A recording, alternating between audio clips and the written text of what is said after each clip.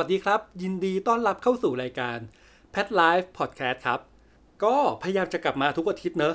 หลังจากที่บอกไปแล้วแหละว่า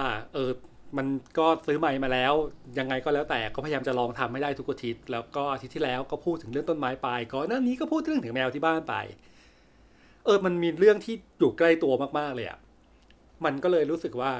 มันค่อนข้างเป็นเซฟโซนเหมือนกันพูดเรื่องตัวเองนู่นนี่นั่นอะไรเงี้ยพอมาถึงเทปเนี้ยก็มีความคิดอยู่หลายอย่างมากว่าอยากจะพูดเรื่องอะไรดีนะที่มันอยู่ใกล้ตัวแล้วก็มันเอฟเฟกต์กับตัวเองมันเปลี่ยนพฤติกรรมตัวเองอะไรเงี้ยก็มานึกถึงสิ่งหนึ่งที่เรารู้สึกว่ามันค่อนข้างชัดเจนกับตัวเรา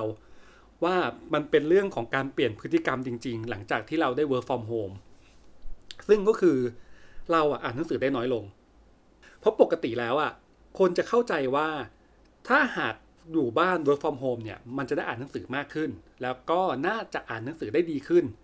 เพราะว่าเราไม่ต้องเดินทางไปไหนแล้วเราก็อยู่บ้านสามารถมีสมาธิกับมันได้เต็มที่ถูกป่ะแต่ตรงกันข้ามกับเราเพราะว่าเราเวลาอ่านหนังสือครับเราอ่านหนังสือเวลาที่เราเดินทางไปทำงานด้วยความที่บ้านเรากับออฟฟิศมันอยู่ห่างกันมากแล้วเราจะต้องนั่งรถเมล์แล้วต่อที่รถไฟฟ้าก็เลยกลายเป็นว่าช่วงเวลาที่เราอ่านหนังสือและโอเคกับมันมากๆแล้วก็อ่านได้เยอะจริงๆคือช่วงเวลาที่เราอ่านหนังสือบนรถเมล์รวมไปถึงบนรถไฟฟ้าด้วยบางครั้งที่ถ้าเราได้นั่งนะหรือว่าเราสามารถยืนแล้วก็พิงกำแพงได้แล้วไม่ได้ขยับตัวไปรบกวนใครอะไรอย่างเงี้ยเราก็สามารถอ่านหนังสือได้บนรถไฟฟ้าเหมือนกันซึ่งก็จะเป็น2ช่วงเวลาหลักๆเลยในการอ่านหนังสือของเราซึ่งเราก็จะอ่านหนังสือออกมาได้ถ้านับจริงๆถ้าเราเดินทางจากบ้านไปออฟฟิศเวลาเดินทางครั้งหนึ่งขาไปอยู่ที่ประมาณชั่วโมงถึงชั่วโมงครึ่งขากลับอยู่ที่ประมาณชั่วโมงครึ่งถึง2ชั่วโมงอันนี้คือเวลารวมรถไฟฟ้านะครับเท่ากับเราจะมีเวลาอ่านหนังสืออยู่ที่ราวๆ2ชั่วโมงครึ่งถึง3ชั่วโมงครึ่งเลยแหละซึ่งเป็นเวลาที่เยอะมากเลยนะถ้าหากว่าเราจะตั้งใจอ่านหนังสือแล้วข้อดีของมันจริงๆคืออะไรรู้ป่ะครับคือพอเรานั่งรถเมย์ไปทำงานไม่ว่าจะเป็นขาไปหรือขากลับเรามักจะได้นั่งใกล้ๆของต้นสายคือขากลับผมนั่งต้นสายแหละที่คืออนุสาวรีย์ชัยนั่งกลับบ้านเนอะส่วนขาไปทำงานก็จะนั่งอยู่ใกล้ๆต้นสายเพราะฉะนั้นจะได้ขึ้นรถเมล์แล้วได้นั่งตลอดก็เลยเป็นข้อดีอย่างหนึ่งก็คือพอขึ้นรถเมล์ปุ๊บเราได้นั่งและพอเราได้นั่งปุ๊บมันไม่ได้ขยับไปไหนเราก็ต้องนั่งอยู่ตรงนั้นแล้วก็รอรถเมล์เดินไปข้างหน้าก็เป็นเวลาที่ดีในการที่หยิบหนังสือมาอ่านแล้วพอขึ้นรถเมล์แล้วเป็นอย่างเงี้ยบ่อยๆเรื่อยๆเราก็เริ่ม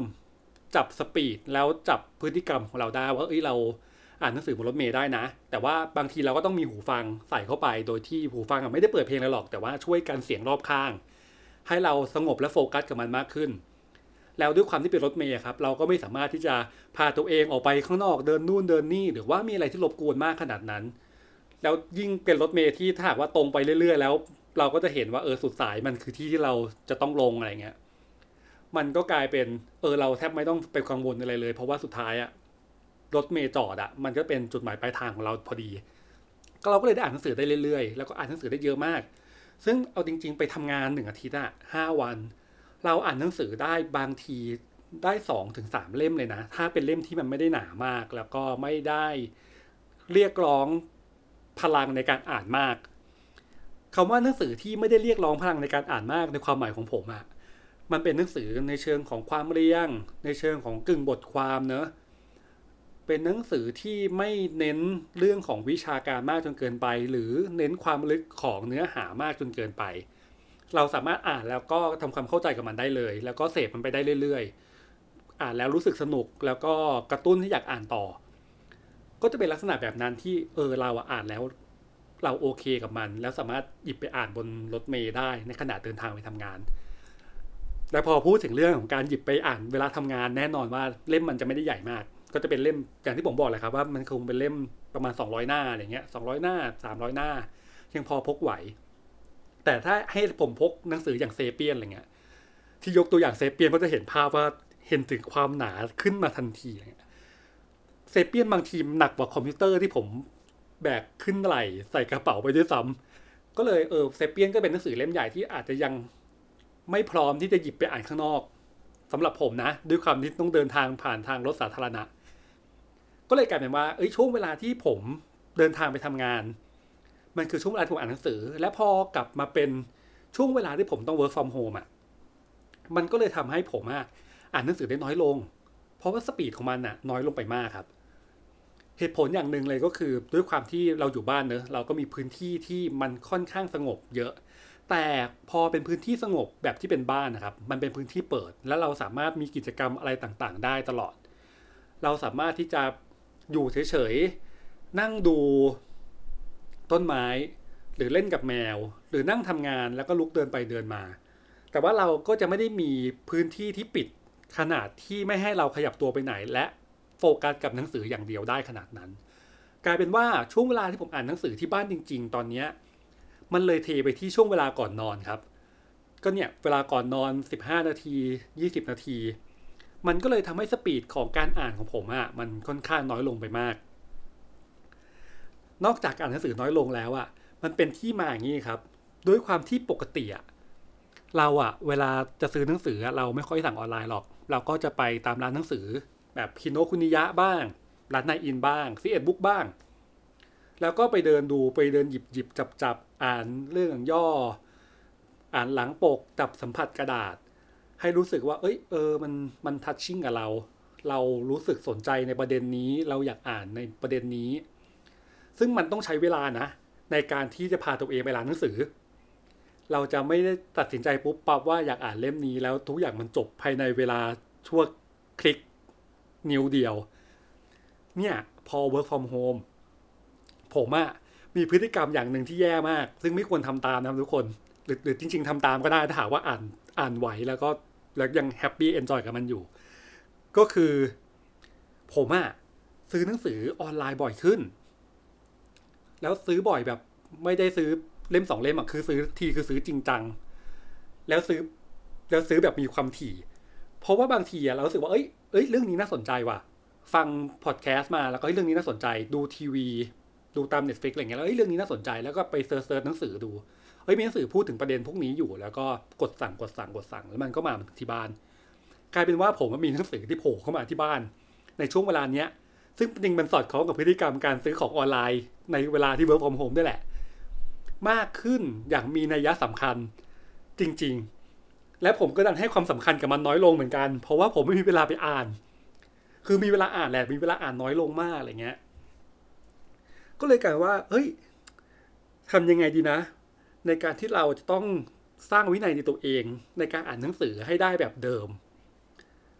ก็เป็นมิชชั่นของตัวเองมาได้สักประมาณเดือนนึงครับที่พยายามจะหายังไงก็ได้ให้ทำให้อ่านหนังสือจบอย่างน้อยสัปดาห์ละ1เล่ม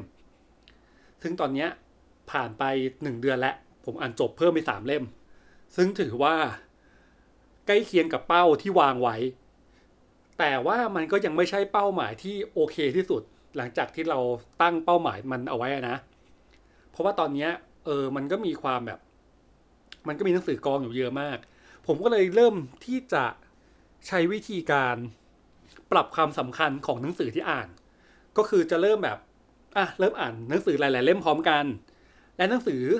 เล่มที่อ่านก็จะไปอยู่ตามจุดของบ้านเช่นบนห้องนอนผมก็จะมีอยู่2เล่มห้องทำงานก็จะมีอยู่จริงๆห้องทำงานเนี่ยเป็นห้องที่มีหนังสือเยอะอยู่แล้วแต่หยิบเล่มไหนก็ได้แต่ว่าก็จะหยิบมาไว้เล่มหนึ่งว่าเล่มเนี้ยน่าอ่านประมาณ 2-3 เล่มวางไว้เพื่อถ้าเราอยากพักเรานั่งไปที่โซฟาเราสามารถหยิบแล้วก็อ่านได้เลยหรือจะไปเข้าห้องน้ำอย่างเงี้ย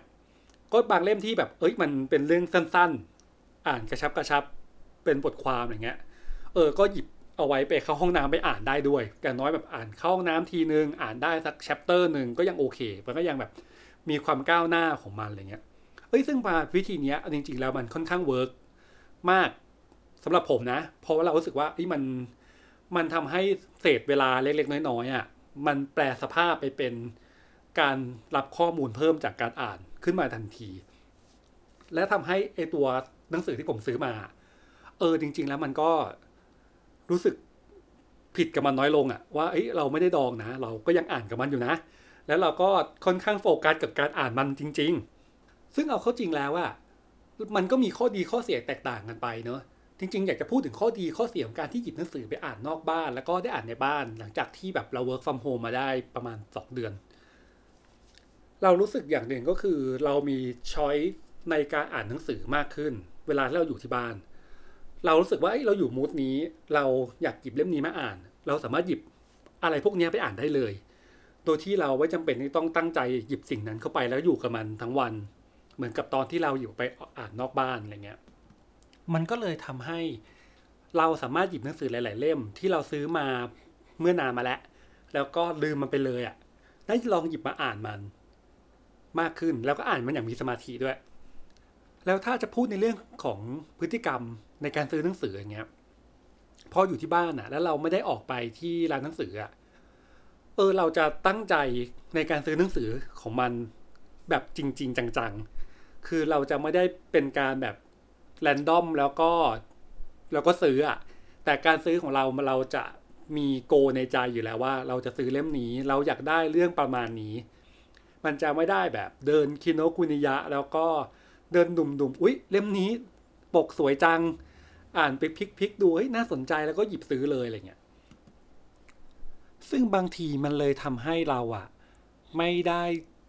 เปิดพรมแดนในการอ่านหนังสือแนวใหม่ๆสำหรับเราออกไปกว้างขึ้นอย่างที่เราเคยทำในสมัยที่เราไปร้านหนังสือแต่นี่แหละมันก็เป็นเรื่องของการที่เราต้องปรับตัวเนอะแล้วก็คงต้องโฟกัสกับมันมากขึ้นในการที่จะซื้ออะไรสักอย่างหรือว่าการที่เราจะเลือกเสพอะไรสักอย่างเข้าไปก็นั่นแหละครับมันคือเรื่องของหนังสือกับผมที่มันอาจจะไม่แน่ใจว่ามันรีเลทกับใครหลายๆคนหรือเปล่าหรือแต่ละคนมีปัญหาเกี่ยวกับเรื่องพวกนี้ไหมแต่สำหรับผมอันนี้ผมถือว่ามันเป็นการเปลี่ยนครั้งใหญ่ครั้งหนึ่งในชีวิตเหมือนกันนะเพราะว่าพฤติกรรมที่ผมใช้มาตลอด2 ปีแล้วอยู่ๆมันอาจจะต้องถูกเปลี่ยนไปก็พยายามจะเรียนรู้ข้อดีของการที่ได้อ่านหนังสือที่บ้านและก็ทำให้เราอ่านหนังสือที่บ้านได้มากขึ้นและถ้าหากว่าถึงเวลาที่เราต้องกลับไปที่ออฟฟิศเราก็หวังว่าการอ่านหนังสือที่เป็นพฤติกรรมเดิมที่เราอ่านบนรถเมล์ที่เราอ่านตอนเดินทางสาธารณะมันก็ยังคงอยู่และทำให้ผมสามารถอ่านหนังสือได้มากขึ้นแล้วก็ได้เรียนรู้สิ่งใหม่ๆได้มากขึ้นเหมือนกันสำหรับรายการ Pet Life Podcast ครับก็ยังสามารถติดตามได้เรื่อยๆซึ่งเราบอกแล้วจะพยายามอัปเดตให้ได้ทุกอาทิตย์ซึ่งตอนนี้ทำได้แล้วนะ3 อาทิตย์ติดถ้าอัพ EP 0ด้วยก็เป็น4แล้วตอนนี้ก็น่าจะฟังได้แทบทุกช่องทางที่เป็นช่องทางหลักและทาง Apple Podcast Spotify SoundCloud Anchor ซึ่งทั้ง4อันเนี้ยก็น่าจะครอบคลุมในทุกแอปพลิเคชันไม่ว่าจะเป็นระบบ iOS หรือ Android ก็สามารถเซิร์ชคำว่า Pet Life หรือ Don't Panic BKK Podcast ได้เลย